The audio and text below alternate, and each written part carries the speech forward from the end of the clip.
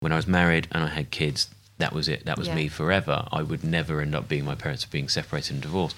So that caused a huge conflict when I was then older and ended up separating and divorcing. Yeah. As far as I was concerned, you only get married once. Yeah. And that's it, So I wanted to defy everything I'd experienced. I have a lot of clients that come to me and say, like, communication's broken down. But it's actually what was happening before the communication broke down. We are so tied down with the taboos. What are people going to say? Have we actually sat down and talked about parenting values, our relationships with money, like really getting to know each other? The mainstream media has been justifying genocide in Gaza. Islamophobia and censorship are the norm. We are changing that. Our journalism has reached over 300 million impressions on social media since October 7th. On TV, our rolling news coverage has featured key figures like Hussam Zomlot, Avi Shalem, Gideon Levy, and Jeremy Corbyn. We need your support to reveal the truth and ensure our voices are heard. Donate today at support.islamchannel.tv. Assalamu alaikum, everybody. You are watching Tahreem Noor on Islam Channel's podcast. And today, in present with me, is Tom Nash, who is also known as Mr. Divorce Coach. He is the UK's premier male divorce coach. Tom is widely regarded as a leading specialist divorce and separation coach with a unique personal and professional passion for successful co-parenting, step and blended family coaching. He has also lived experience of divorce, co-parenting and blended family himself over the course of his life of 35 years or more. We don't want to disclose his age. So without further ado, please welcome Tom. How are you, Tom? I'm very well. Thank you very much for having me here. Thank you so much for joining us. You know what? We've spoken so many times in the past. We've done podcasts before. Yeah. And I've known you for a while now. Yeah. And I feel like every time I speak to you about this specific topic, it just enlightens me even more, and that's exactly why you're here, to enlighten us and all of our audiences on this concept that is divorce coaching. Yeah. But before we delve into divorce coaching itself, one thing I was reading up on and doing a little bit of research on was this amazing national day that they've recently embarked upon and labelled National Divorce Day. Yep. I mean, when did that come around and what is it? It's been around for a couple of years now, in kind of mainstream media for quite a while. The first working day, or typically the first working Monday of the year, where a lot of people go out and start talking to their family lawyers and start the divorce process. It's kind of a bit of a myth, but does have some truth to it, in the fact that actually a lot of relationship breakdowns are quite cyclical and in time with things like school holidays or national holidays and things like that. Big times of year being kind of festive times, Christmas periods, summer holidays, that type of thing. So it always does tend to follow after a big holiday break, but with a new year, new me, new start, that comes around for a lot of people as well. But that's what I was thinking. I was thinking, oh my God, like what are people doing? Are they sitting at home over the winter break and thinking, okay, New Year's going to start. I've got a New Year's resolution. I'm going to get a divorce, you know? Well, typically you tend to find people have been quite incubated in a family environment, and if they're really not particularly very happy in the relationship, that can be quite amplified and things like that. And it can be a really stressful time of year for a lot of people anyway, with financial strains, family strains, and a lot of other things that may be going on in different homes. So it can follow on from that as well, and like you say, it can link to that, right, a new beginning, start of the new year, and a lot of people start to recognise maybe this isn't where I want to be next year, and that they're that unhappy, or maybe both parties are that unhappy. Yeah, I know. I was reading up on it. I was completely blown away by it. So apparently it's the first Monday of every new year. Yeah. And it's actually called National Divorce Day. Yeah. And it's due to the results of lawyers or divorce lawyers or family lawyers or, mediation firms seeing a spike in inquiries about divorce and separation. So such an interesting discovery I found today. And then, just to know that overall, the month of January is labelled as Divorce Month. Yeah. You'd never have thought that when we were growing up, that there's a month where people get divorced. Well, it's a long month, a lot of financial strains for a lot of people as well, like you say, just following that period, that time of year in December. So there's a whole multitude of things that are kind of kicking into it. Yeah. Now, obviously, we've both been a subject of divorce, not just as individuals ourselves, but also as children. And it's really interesting how you've kind of formed into this being who helps people that are going through, divorce or co-parenting. Tell me a little bit about, where it kind of started and how it stems in from. Kind of going back, you said 35 years, it's probably a bit close to 40 now, to be honest with you. But you're not supposed to tell us that. Oh, okay, sorry. No, my parents separated when I was very young, in kind of the mid-80s, there or thereabouts. And back then, the kind of societal view, the cultural view, the legal process, etc., it was very much kind of battle lines in the sand, and it was very... litigious and a contentious kind of process, both practically, legally, emotionally, and I grew up with my dad and then my future stepmom, etc., and grew up in this really lovely big blended family. So I've got stepbrothers and my two sisters and a half brother as well. So I kind of grew up in this really lovely, warm, happy home environment. But I didn't really particularly know my mum very well until I was a bit older. It's really funny you say that, because you mentioned something, societal issues, and me being a Muslim and Asian, I would never have thought that you would go through societal issues when it comes to divorce, right? Because for me, it's like, it's such an Asian thing. It's such a taboo in my culture, in my religion, that people find it hard to kind of accept and come to terms with. Tell me, what do you mean it was a societal... Well, back then in kind of mid-80s, it was still kind of a social taboo.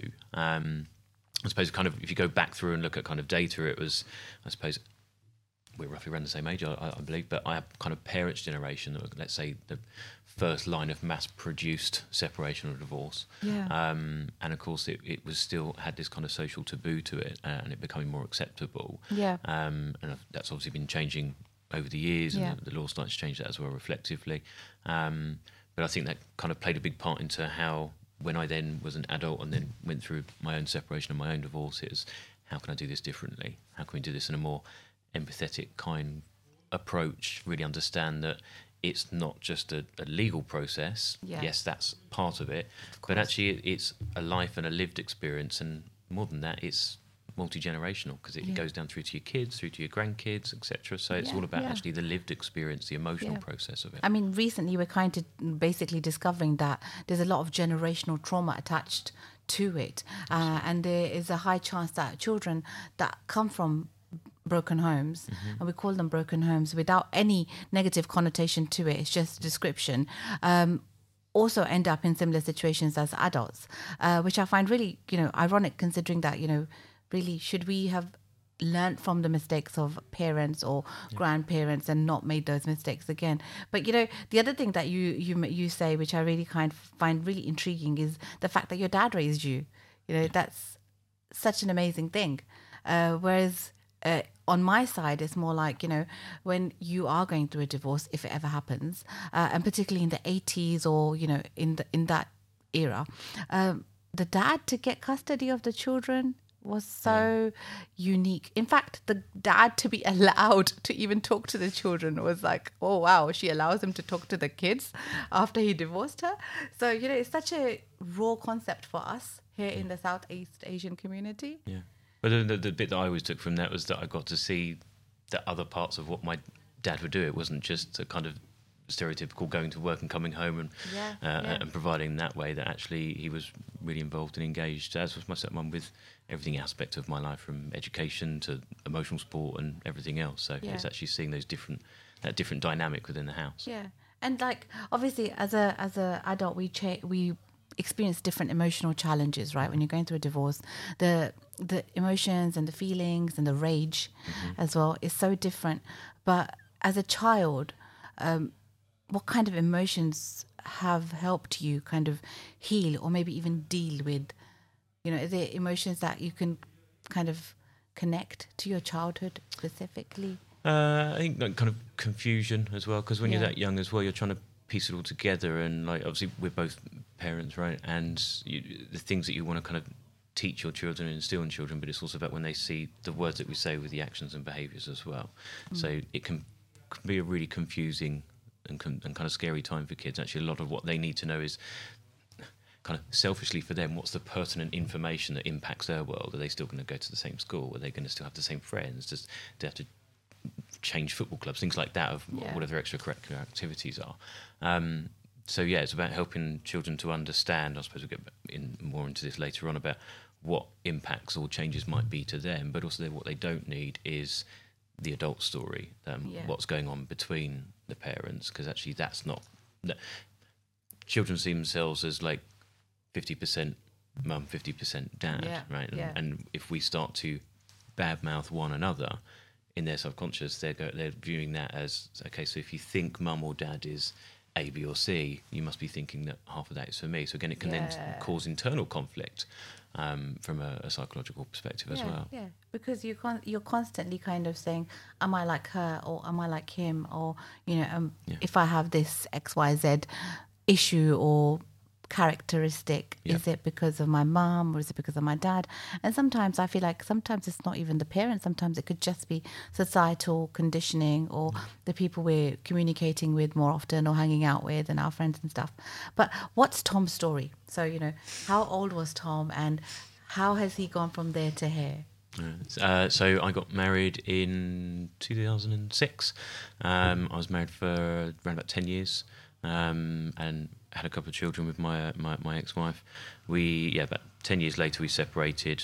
Divorce process was kind of early 2017. In actual fact, the actual legal divorce process, the dissolution of a marriage, the contractual side of it, if you like, and the finances piece was actually,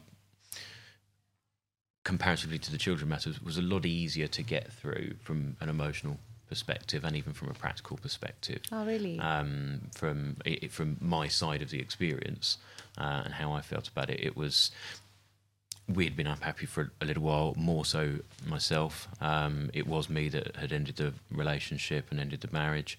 But I think the really important thing... It's always one person, isn't it? Well, I work with a whole host of clients, men, women and couples. And even in the most amicable of situations, even when somebody has kind of raised their hand and said, hey, this isn't working or I'm not happy, or however they've approached it, even if the other person immediately says, completely agree with you, let's go our separate ways, be kind to each other and we'll figure it all out. Even then, it's still taken one of the parties to say, hey, this isn't right, or I'm unhappy, or it's not working. And actually that takes quite a lot of... It's really scary. It takes quite a lot of courage for the person to actually step out there and do that. Yeah. And I think one of the things that, again, kind of shifts societal views, second generations of divorced parents and things like that, where they've had those kind of experiences, that they then kind of look more into that kind of empathy side of things. And actually what we've got to remember is that no matter whether you're the party that has decided to end a relationship or you're the person that this is a shock to, you're both going through your own emotional roller coaster. Yeah. It's just different. Well, I mean, from both sides of the stories, I mean, obviously you said you made the call, right? Yeah. So for you personally, was it a build-up or was it a sudden thing that you thought, oh, you know what, I'm at the end of my tether now?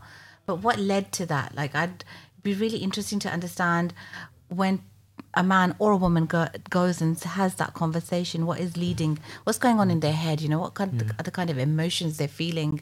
And obviously, like you said, the courage has to come from somewhere. Yeah, it's really scary to be that person that takes that kind of lead or even initiative, you want to say, to have that discussion. That's a really hard, scary, horrible thing to do. Particularly, and we're not talking about experiences where there's things like experiences of abuse, for example, that are at play. But if we're talking about with a couple that have grown apart, or those phrases that we hear quite a lot with people that are separating or divorcing. I mean, I have a lot of clients that come to me and say, like, communication's broken down. And that's usually quite fundamentally true, but it's actually what was happening before the communication broke down. And ultimately that stems into things like connection, or rather with a couple that are separating and divorcing, a disconnect.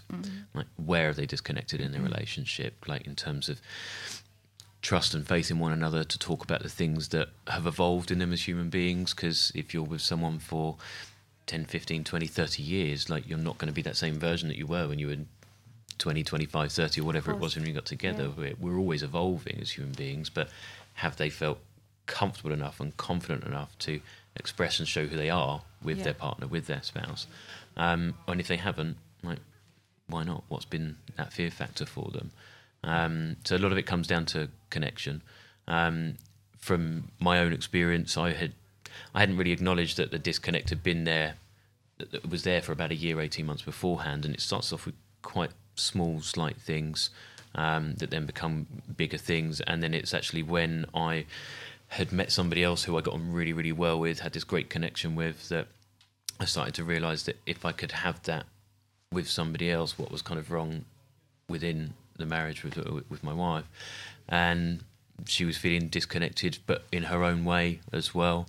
So that was just a kind of first sign. But it was with myself and my ex-wife, and with a lot of my clients that I speak to, even if they're the party that has taken that decision, very few and far and few between is it times where people really despises or has a real negative feeling towards their spouse. In actual fact, that where's a shock to the system. Well, more so if you're the person that's leading it. Well, yeah, but if you're the person that's leading it, like, you don't. It's not necessarily that you want to hurt someone. Yeah. And actually, I think that was one of the big things for me, was that there was this amazing woman, great mother, really lovely individual, works hard, does a really nice person, great friend to a lot of people, lovely family with all, etc. But we'd become disconnected, and we weren't right together anymore. And actually, it was about what I didn't want to do was hurt her, but ultimately staying together even longer would hurt both of us even more, and then ultimately our children. I have a lot of clients that say to me, "Oh, we don't argue in front of the kids," for example. They never see us kind of arguing or shouting, screaming, whatever it might be. But there's also the things that maybe their kids aren't seeing as well. Are they not witnessing affection? Yeah. More effective communication. Lack of love. Positive lack of, environment, intimacy.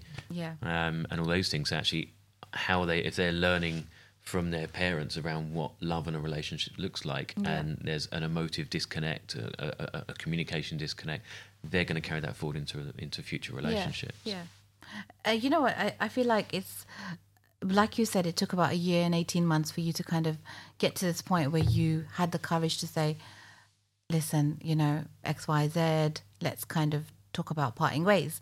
But it happens so often, particularly in our community, and I see it and witness to it in so many marriages that are currently, in practice, and also have ended. And they've ended after sometimes 40 years or sometimes even longer.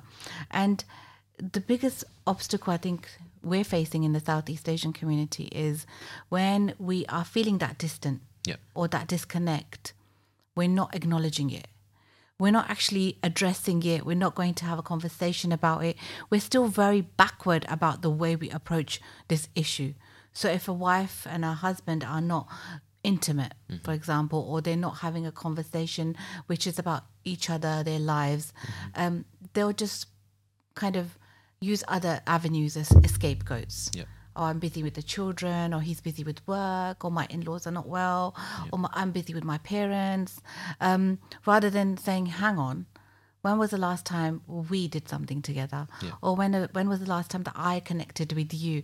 And I feel like it's so nice that you're kind of saying that you had the courage to do this and say this, because there's so many marriages out there where two amazing people who could potentially be very happy with other people, if given the opportunity, are denying themselves that happiness by staying in a place where they are suffocating internally, but putting on this smile or this face where the world sees them as an immortal or perfect couple. But the reality is it's because they're quite weak and they're not acknowledging their own feelings. And more importantly, they're not acknowledging the impact it's having on their family functioning. Because you're right, staying together does not mean that your children are seeing a happy family home.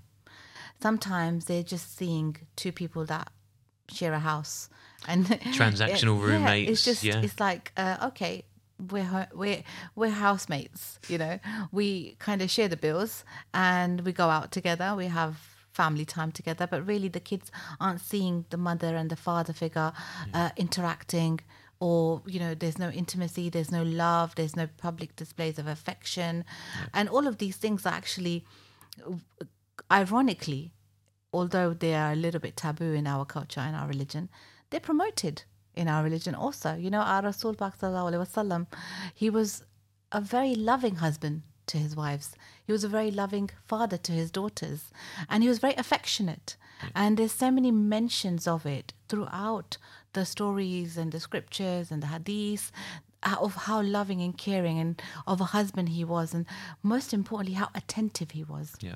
And he knew when his wife was sad or happy or when she needed what, which is unfortunately something that kind of got lost in translation when we've started preaching. Okay.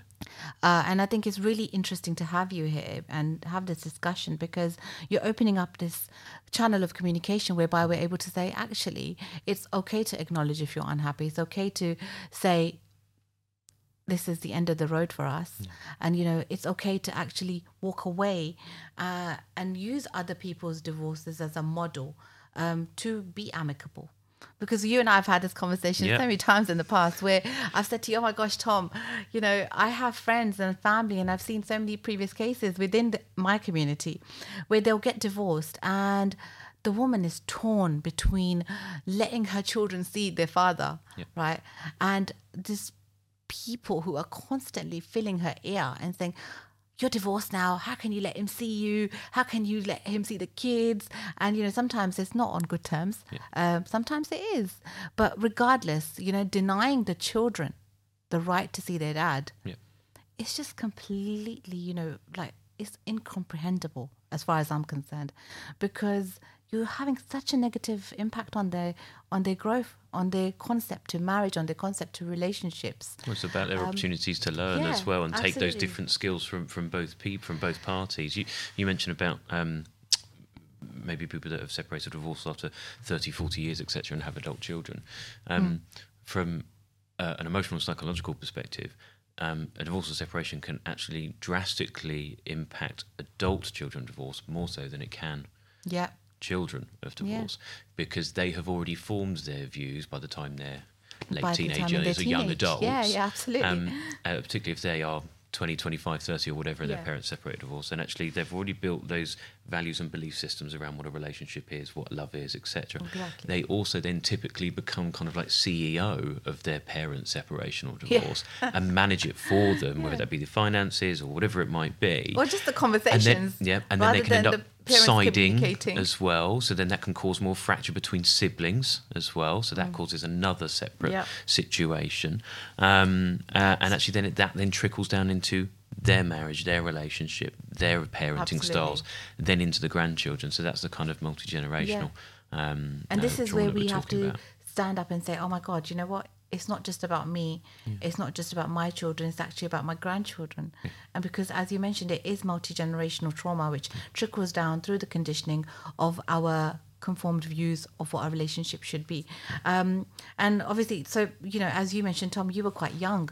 So do you feel like, because your parents got divorced when you were quite young, your ideologies or your concepts of relationship are differing to the older children? No, it's funny because actually I think it was growing up of a young child of divorced parents that actually I had always had the kind of this vow, and actually I think that was the biggest thing from an emotional perspective that impacted me when I did end my marriage, was the self-resentment, the guilt, the shame that I had for myself, because I'd had this one major thing in my head, this kind of self-vow from a very young age, that when I was married and I had kids, that was it. That was me forever. I would never end up being my parents, being separated and divorced. So that caused a huge conflict when I was then older and ended up separating and divorcing. And I can completely resonate with that, with what you're saying, because obviously I felt the same kind of emotions, because my, as far as I was concerned, you only get married once. And that's it, you know. So I wanted to defy everything I'd experienced and completely give my children a different kind of a perspective on marriage, on relationships and whatnot. So I get you. But actually now that me and my wife are separated, I have a new partner, she has a new partner, and actually our kids go between the two homes quite fluidly on a kind of 50-50 shared care and a split weeks type thing. And we've got to a phase, I mean, we went through our own kind of emotional roller coaster, and behaved poorly and didn't initially treat each other with the empathy and kindness that we've come to learn to approach it with, because we didn't know what we know now. Yeah. But these days, I mean, my wife comes around when she's dropping off the kids after school and lets herself in the door and like.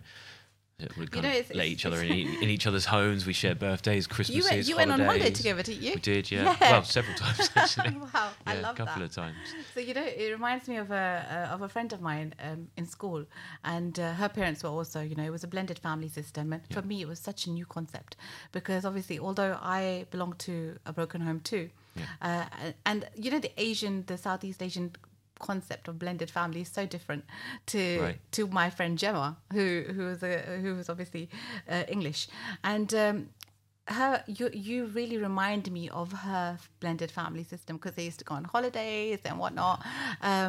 Christmas, it was all very amicable. And I used to look at it and think, wow, this is really cool. Like, you guys actually hang out together, the mums and the dads and the stepmoms and the stepdads.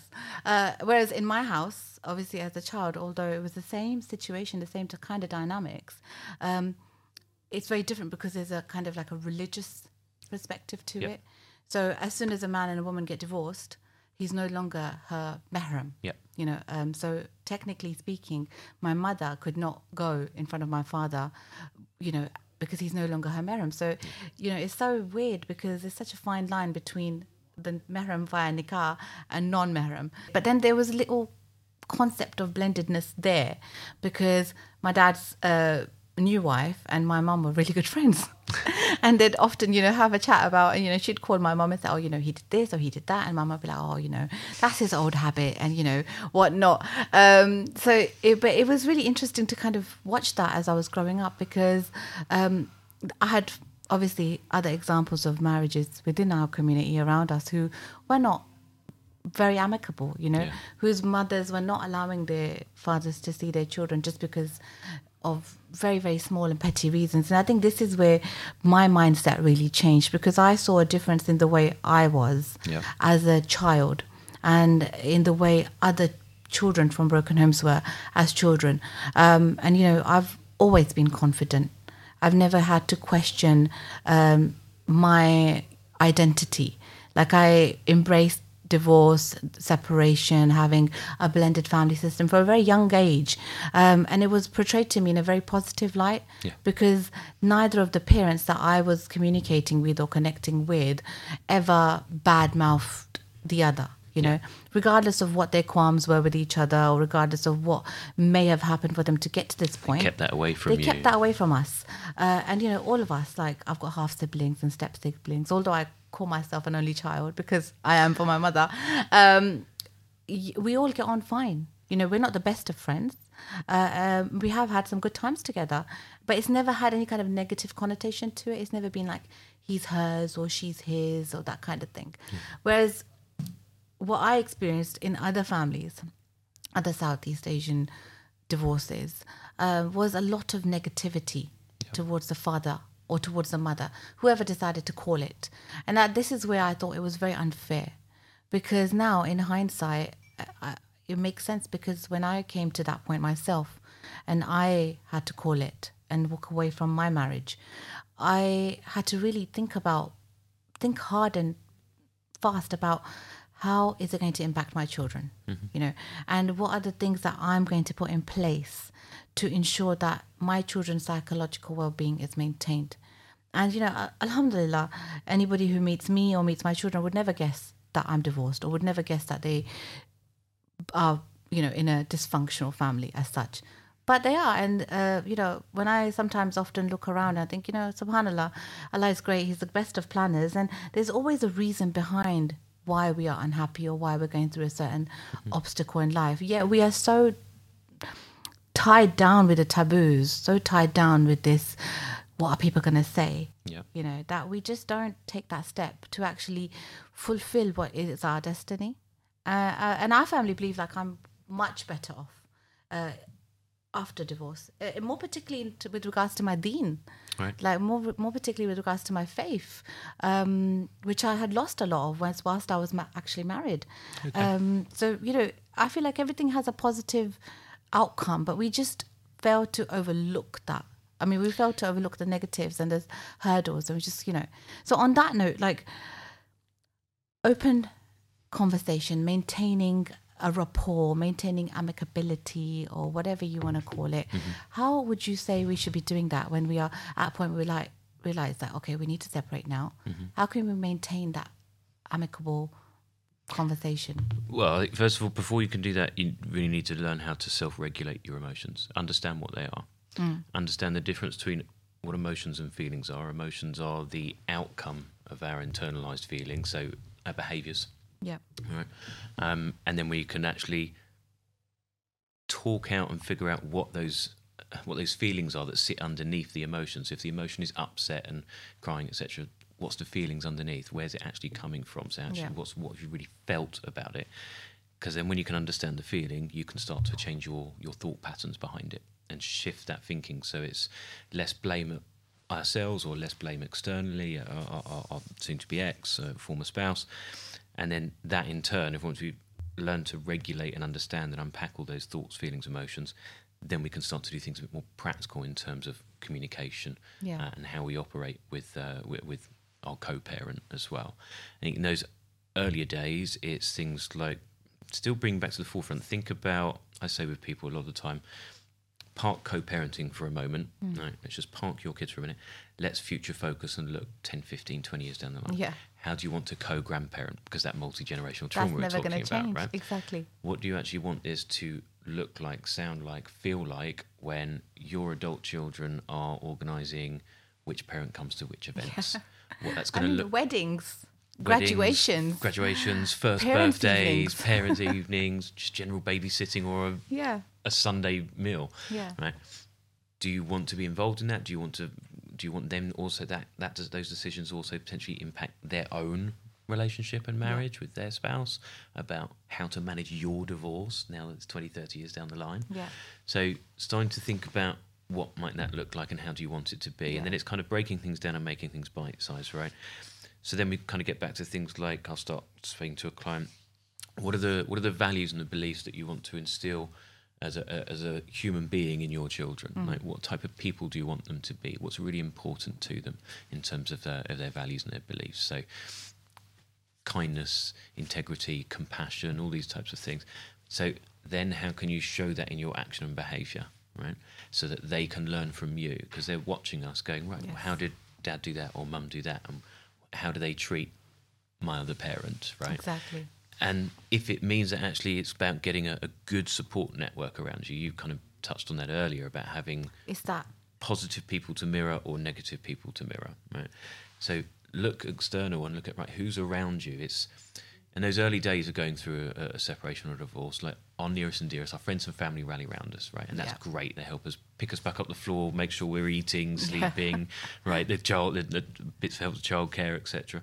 But start to look slightly further afield, as you said, like examples of your friend, I think you said Gemma, right? Yeah.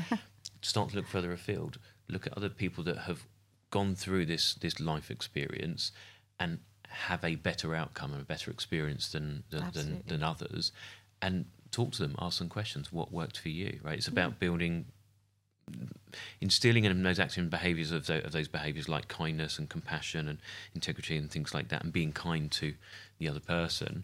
But then it's also about building your positive support network around you as well, people that have more positive influence, people that also help challenge your thinking. If you are really stuck in an emotional state, how people can help you get through that. Like I say, going back to kind of processing emotions and understanding things better. And then the other thing is lean into what you've got around you. So if you've got good, positive friends, family, community around you, right, how could that also be involved in that process? If it's about handovers when the kids are moving between the two homes, right? If that, in the early days, if that can be utilised with friends, family, community, etc., so that actually maybe mum and dad don't have to directly interact or engage in those earlier days, right, to help calm the situation. As long as it's in a positive way and it's positively influencing, could that be helpful? It's also then, again, a lot of the work that I do with clients when I'm working with them, again, whether that's individuals or couples, is how can we start to make them look at things in kind of a more structured, business-based approach? So we more pragmatic. So we can take some of the emotion out. how can we make this practically work? One of the most obvious ways for things of handovers, if you've got children of school age, is use the school. Right? Yeah, absolutely. On the days of handovers, neutral ground. Yeah. Also, not just for the parents, but also for the child. Or children, they don't have that moment at either mum's or dad's existing home, new place, whatever it might be, and that angst of either having to leave and move between the two homes, and actually using that nursery, the school, etc. They can go off to school. Mum can drop them there and Monday morning, and Monday afternoon, Dad picks them up, and you can use that as a nice transitional place. Yeah. Grandparents' homes, if they go to grandparents after school, things like that. You know what? I'm going to rewind back, because you said grandparents.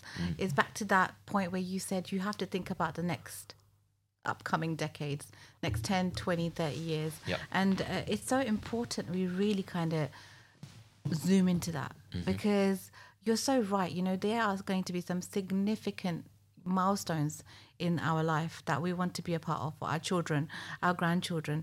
You know, weddings are a classic example. I kid you not, I've been to so many weddings where one parent is missing, just because the one of the other parents has said, I'm not coming if she's coming, you know, or I'm not coming if he's coming. And I find that absolutely selfish.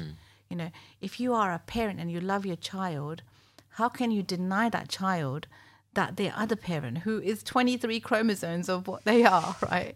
You're equal counterparts in their formation, to not come to the happiest day of their lives. And, you know, it just bewilders me that there are people out there who don't process these thoughts. And this is where, you know, we look at things like becoming a bit more intelligent, emotionally intelligent, and channeling our emotions. Where's that rage coming from, or where's that angst coming from? Because it always takes two, you know. We can't just say, like, you know, even I'm a divorced woman, right?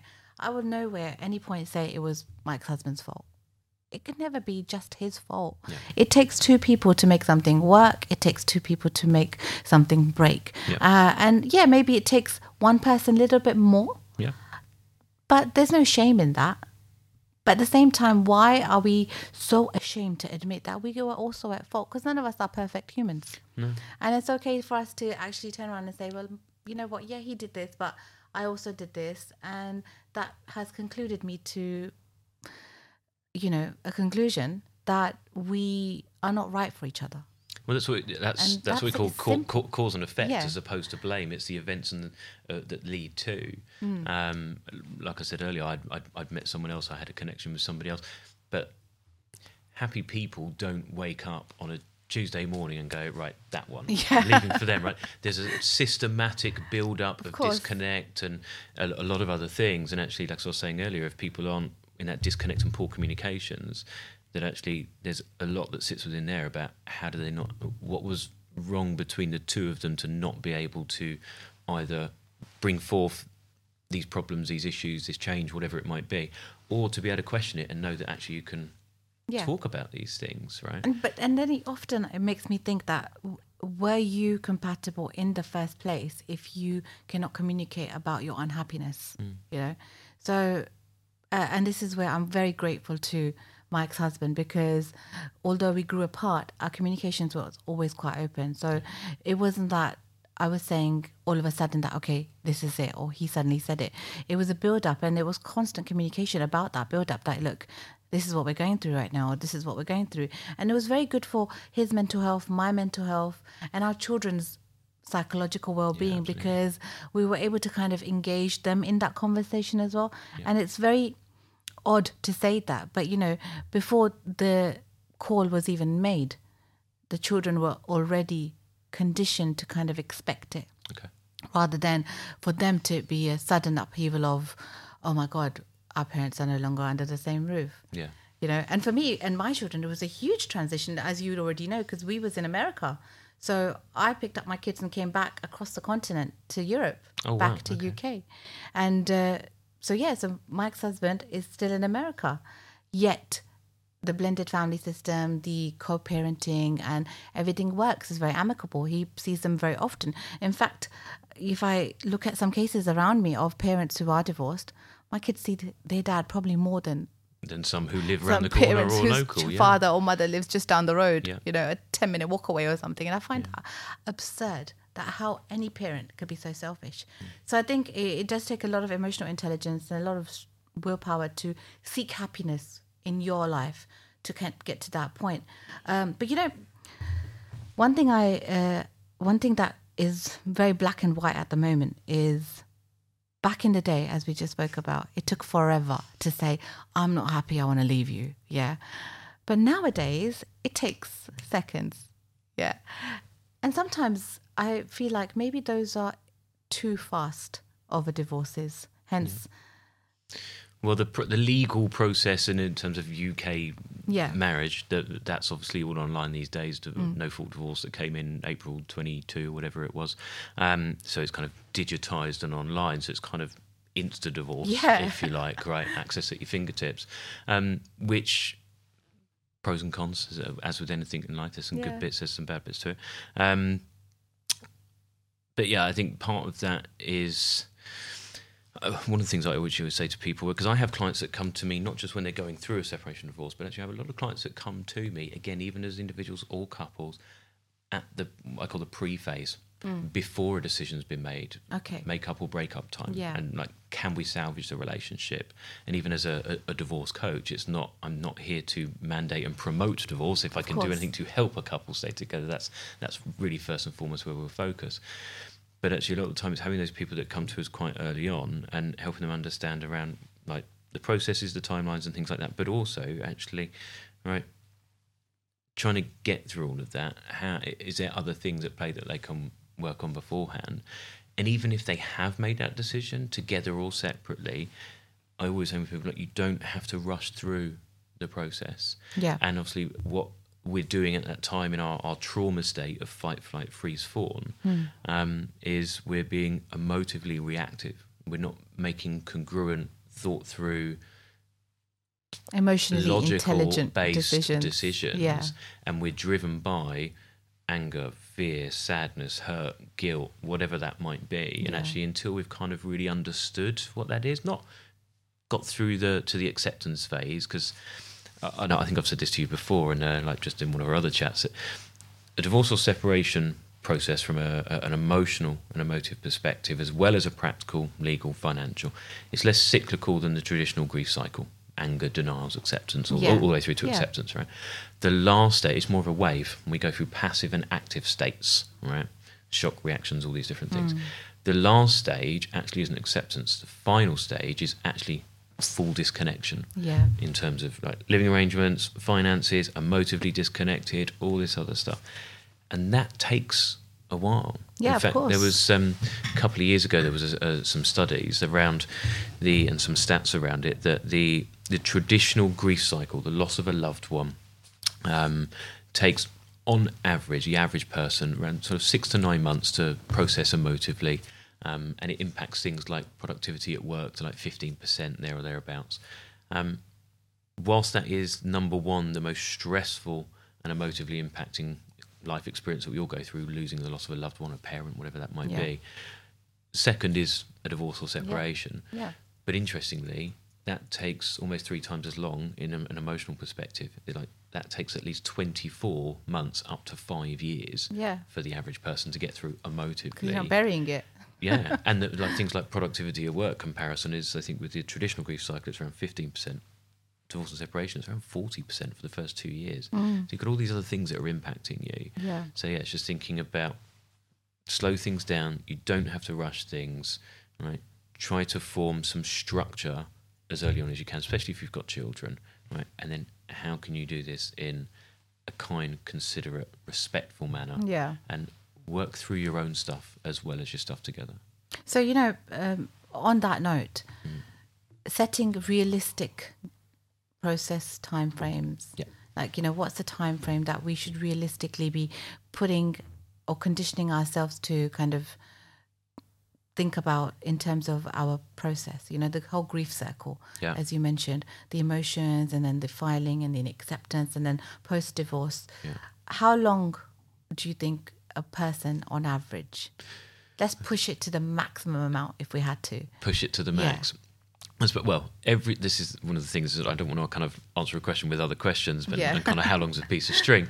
But every situation is so unique, and it's about the people within it, the moving parts of children, living arrangements, finances, all this other stuff, how the separation has come around. There's all these different moving parts. Yeah, of course. But, I mean, there's been a growing trend of something called nesting, which I think you might have come across, nesting arrangements. Mm-hmm. And actually it's where the children stay in family home, matrimonial home, and the parents become interchangeable. And that can be quite a nice transitional process for both parents and children, because we as parents get to experience what it will be like when the children have to go between two homes. Yes. What it's like to be missing that thing that you need for work and stuff like that, right? Again, it's only a transitional process. It shouldn't be longer term solution. And just taking that into consideration, say, look, before we start lawyering up or taking these positions and starting to create chronologies of what he did, she did, right? Especially, this is obviously where you've got children involved, and a big passionate part of me is about co-parenting, right? Is if we can slow that down and go, right, let's just, how do we create a new structure of calm? And if you're using something like nesting, for example, most people do that for about 6, kind of no more than 12 months. Yeah. When you get past 12 months of doing a nesting, you would typically start to be further down both the emotional and practical path. It sounds like a more financially viable solution as well, to be fair, because, potentially, yeah. I mean, it's not easy to then suddenly start investing in a new home and 2 new homes, basically. Which the other part is around multiple children, responsibilities, right? So, like you were saying earlier about with people that don't get to see their dad, I'm a much, much better parent 50% of the time. Good. When me and my wife were together, I did what we were talking about at the beginning, right? I got up at 6. I was on the train by 7 into town and for work, and I was leaving the city at kind of 7 or 8 on the train and home for 8, 9. Yeah. And the kids were in bed, and whilst I was married, for all intents and purposes, I was a weekend dad, right? Yeah, literally. Really engaged dad, and I've always been a big kid myself, but I was only really around at the weekend. And actually, one of the things that was really important to me coming out of my separation divorce is that I would be more present and engaged parent. And actually, because we've got this kind of 50-50 shared care, I have like my 2/3 days per week, whichever week it is, where I really knuckle down, focus on work. But then when my kids are back, my work fits in around that, and I'm doing school runs, I'm making dinner, I'm ironing uniforms, all that stuff that they never used to see me do. Yeah, of course. And actually showing up. So that's also part of it, is responsibility, showing them how you show up as a parent, what those roles and responsibilities are, and things like that. And being present, like you are present in their growth, in their development, and by the sounds of it, doing a fantastic job. And hopefully, but once again, that's you. You're born in the 80s, grew up in the 90s, having experienced it. You've kind of evolved as this person who understands and embraces this transition. Right, that relationships aren't forever, they can change, and why should our little babies suffer in the process, right? But we've got the younger generation right now who, many of them don't belong to broken homes, but they're very quick on their feet. And as you mentioned, because this digitized system of being able to just apply for a divorce, first year, let's just get it annulled, it's completely changed the concept of marriage for them and the value of actually trying to make it work. Do you get a lot of clients that are kind of from that batch? I've had 1 or 2 clients in the last sort of 6, maybe 9 months or so, where they actually found out because of the automated message that they got because of the divorce application. Oh my goodness, really? They weren't even told. Wow. That's actually how they got notified.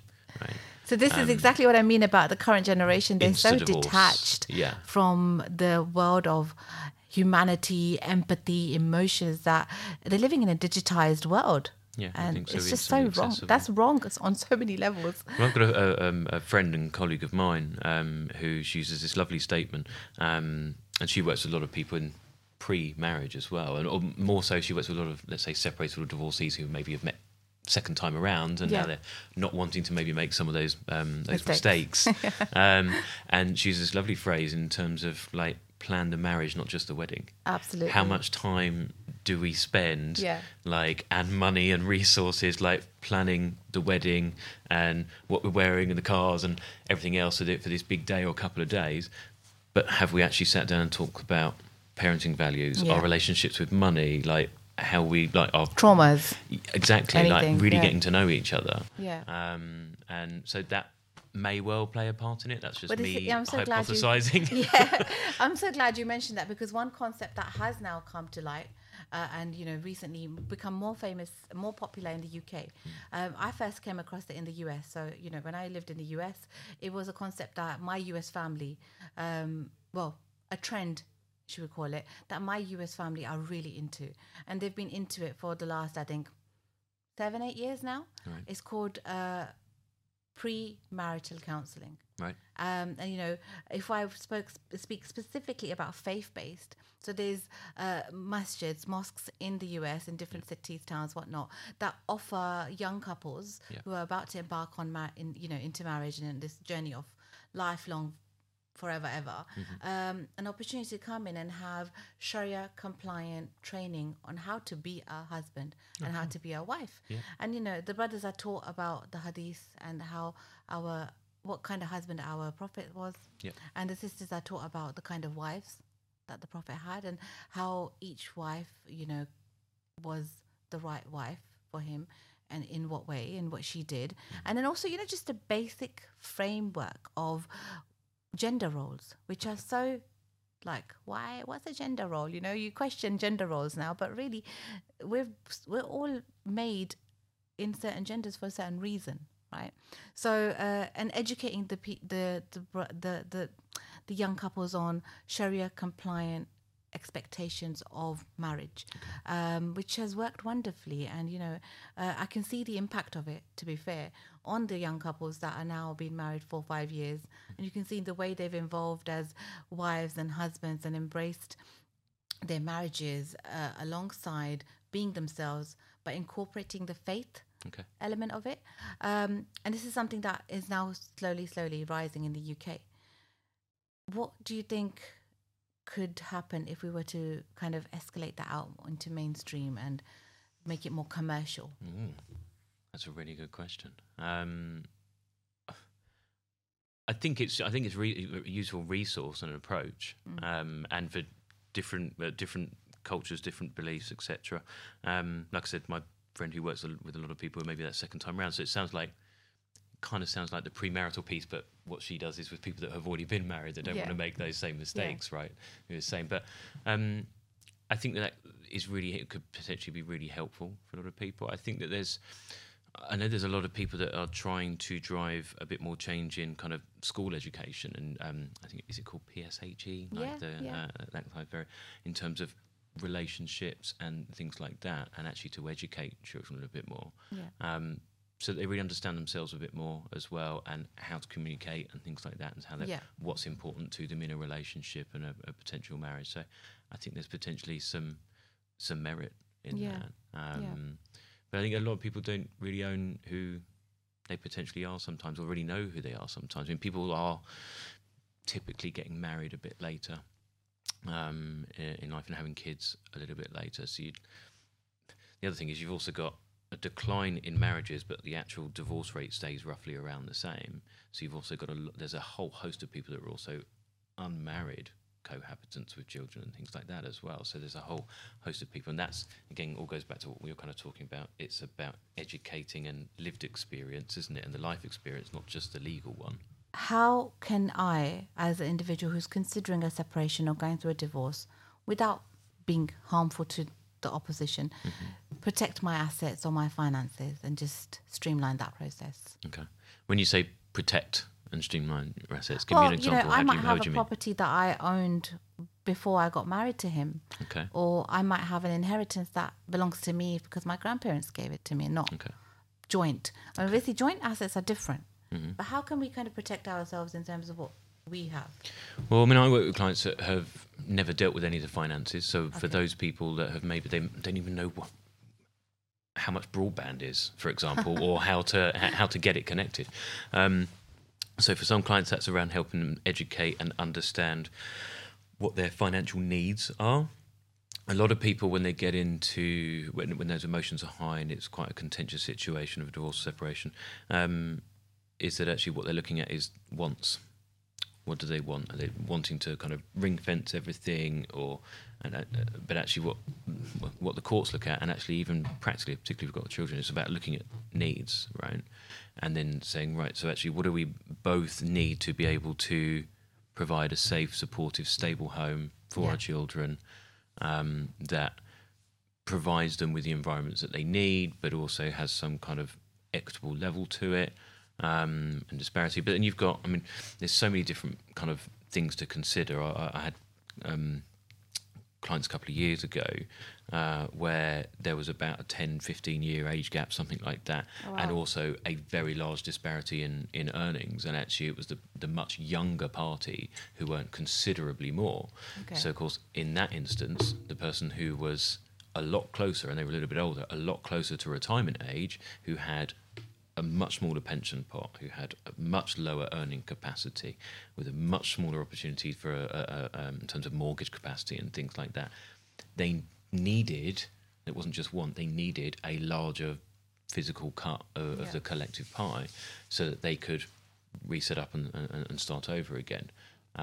Even with myself and my ex-wife, at the time, I earned considerably more than her, and she needed more down on a house where I could get a larger mortgage. So actually that was what was right in our scenario, so we could still both house the children respectively. But there's so many different things when you talk around like inheritances and things like that. I'm not an IFA, I'm not a chartered financial planner or anything like that.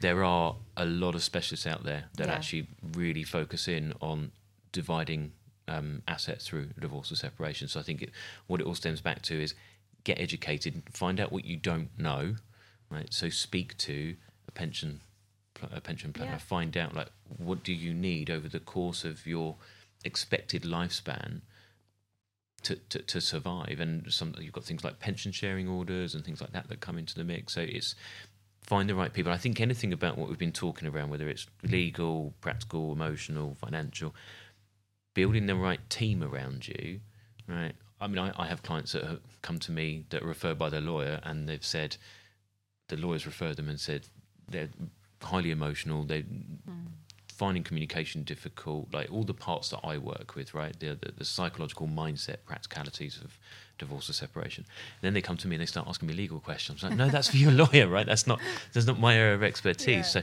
building that right team around you. So when it comes to things like finances, assets, it's understanding what have you got, what do you need, right? What does the other person need? What actually provides your children with stability and equity? Because the other thing is, and I've seen this before, where one person is really fighting tooth and nail to retain like a big chunk of the lion's share of the pot, and then if that happens, and then the children are going across to the other parent who is in a small apartment on the wrong side of town, but the other parent's got a nice big lovely matrimonial home or the family home with no mortgage, right? They'll then start to question it as they get older. Like there's an unfairness and inequality and disparity in that, and actually mum and dad also deserve to have like the safe, supportive space to be as well. So again, everything always for me always links back to what do you want to teach your children? What do you want them to see, hear, and feel? Yeah, absolutely. I agree with you on that so much. And on that note, I'd like to ask you about positive client experiences, where you've kind of come across people and they're like, just picturesque divorce. A picturesque divorce? Oh, you see how I worded that? Yeah. I've like say, hundreds of clients over several years now, and like I say, men, women, and couples. And I suppose it depends how you define it as kind of picturesque and successful. So a couple that I was working with about 2 years or so ago, who they came to us at the very early stages. Right? They had decided to separate. They had that hard conversation, that really emotional conversation. What they came to me and said is, we don't want to go down a really expensive legal battle route and battering each other in court and over emails and putting their kids through it and things like that. So they actually just, one of the things that they came to us and said was, so we need help. How do we get through this? And actually, a lot of that was helping them to refocus on communication and connection, but a new version of that, helping them to understand trust with each other, rebuilding a new and different version, right? Helping them to put what they were and had before decompartmentalise it, put it into a box. That was version 1, right? Yeah. One of the things I always say about co-parenting as well, it doesn't mean friends, right? It's just cooperative, collaborative, cohesive. It's just working together for the greater good, right? So like you do in your office with a colleague that you don't like, you know. You don't just stop doing your job because you don't like the way she does her presentations, or you don't like her or him. You still have to co-work, collab, because you've got to pay the bills. Well, I've actually, that's a great analogy, because I use that as well myself with clients, saying, have you ever worked with someone who you wouldn't go out with and spend social time with? If you don't have the same interests, maybe you don't particularly really like them that much, but you know they've got a unique set of skills to see this project through. Well, that's your co-parent. That's it. Right? Yeah. And so, like with that couple, for example, they did do a kind of their own version of kind of nesting and things like that. And there was still downs as well as ups, but they worked through it very differently than they potentially could have if they had just gone straight into a litigious court process or mudslinging at each other and things like that. So helping them to have a better facilitated conversation, but also to really understand and hear where each other's coming from. Yeah. Because that's what they hadn't been doing in their marriage, was understanding, well, what's going on for you? Where are you coming from? What are your fears? What are you worried about? And then when you get them, again, centered on, focused on the children, that they're in the center, not the middle, so they're not in this tug of war, but that's the focal point for you. Ultimately, they both want the same things. They were just coming at it from different angles. Yeah. And then when they could understand that, they could temper the emotions, lessen the stress and the anxiety around things, and have better, more constructive conversations. Didn't mean they necessarily agreed, but they could at least acknowledge each other's perspectives and point of views. Yeah. And then ultimately they can move on and be a lot happier. And save themselves so much heartache and so much financial loss and so much time. You know, time is precious, life is precious. Yeah. And to waste it in a place where you're just constantly going back and forth, you know, you're not doing yourself any justice. So I think on this note, we have to really ask our listeners or viewers to really focus on themselves. Like, your divorce is about you, right? It's about your happiness. It's about bringing a conclusion to your marriage, which you have already concluded in your mind. So why are you angry? Why are you fighting it? Why are you creating such animosity? And, you know, the bottom line is, let's move forward. Let's really embrace this transition. And start the next chapter of life without having to like constantly pick a battle. You know, certain fights just are not worth it. There's something I said to my ex-wife very early on after we'd separated, which at the time I think she wanted to whack me around the head for, but she has said since that she kind of now she understands it and that she sees it. She didn't actually whack you around. No, she didn't. No. I think she probably just thought about it. But I said to her very early on, I was like, after we'd separated, I said, look, I want to be a better ex-husband than I was a husband to you at the end of our marriage. Like, I still care for you. I want you to be happy. I always want to be there and support you in any way, shape I can. Yeah. Right down to, only because we've got the storms at the minute, I remember a couple of years ago when her entire front garden fence got wiped out by a storm.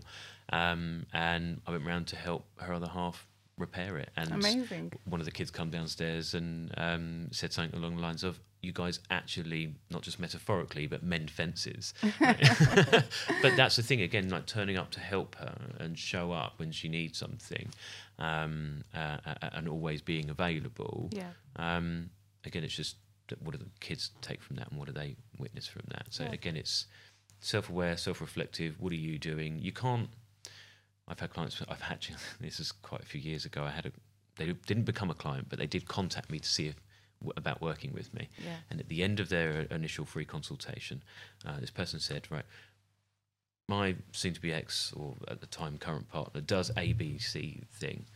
How do I stop them from doing that? And I was like, well, how long have you been together?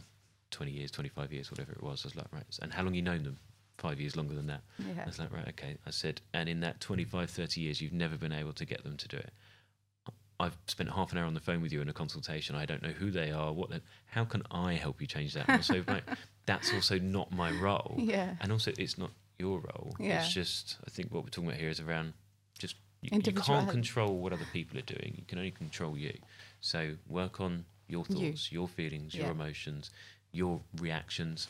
Look for how do you deal with that, and maybe take it somewhere. Absolutely. Like, unpack that with a friend, a professional, so you can really understand it all and get it all out to validate it, and then you can come back and actually be responsive rather than reactive. Yeah. Well, you know what?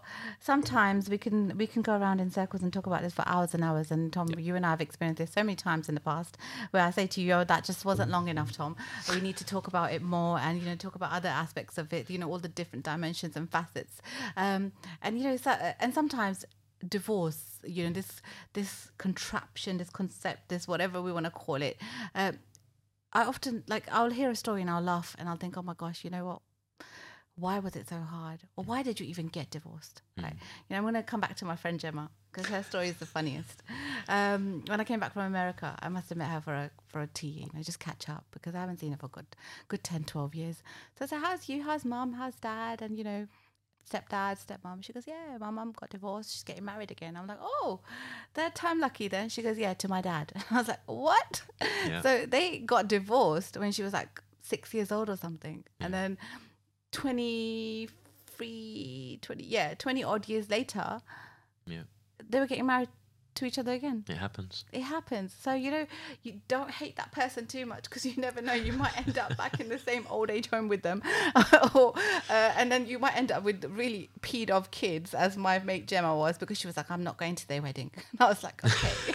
But they're your parents, So, yeah, like you said, Tom, reiterating what you said, just, we need to start thinking about the future. We need to start thinking about the real reason why we're getting divorced is for me, and I have to look at how I can do it best for myself without impacting the people I love. And if you have a good support system, then amazing. And if you have people that are filling your ears, a bit toxic, and not really, encouraging you to do right by the man who actually loved you once upon a time, and do right by, most importantly, your children, whose psychological well-being matters the most in any equation, then you can't take advice from that person. And I think there's so much conversation to be had. There's so many of the narratives related to this need to change. But as always, it's been so good to have you on, and it's been so good to engage with you and talk to you, and just it's like a refresher course for me every time I see you. I think next time I'm going to be the divorce coach. You're going to be interviewing me. So yeah, it's been lovely. Thank you for coming on, and I hope the audience have enjoyed the show. And we hope to have you back on, hopefully. Yeah, brilliant. Maybe next time we'll get somebody else in to kind of give you some more... we can battle it out. Yeah, a little bit of a challenge. But yeah, it's been lovely. And so thank you, everybody, for watching and tuning in. And hopefully you have enjoyed our podcast on this lovely day. And wishing you a lovely week or day ahead. See you next time.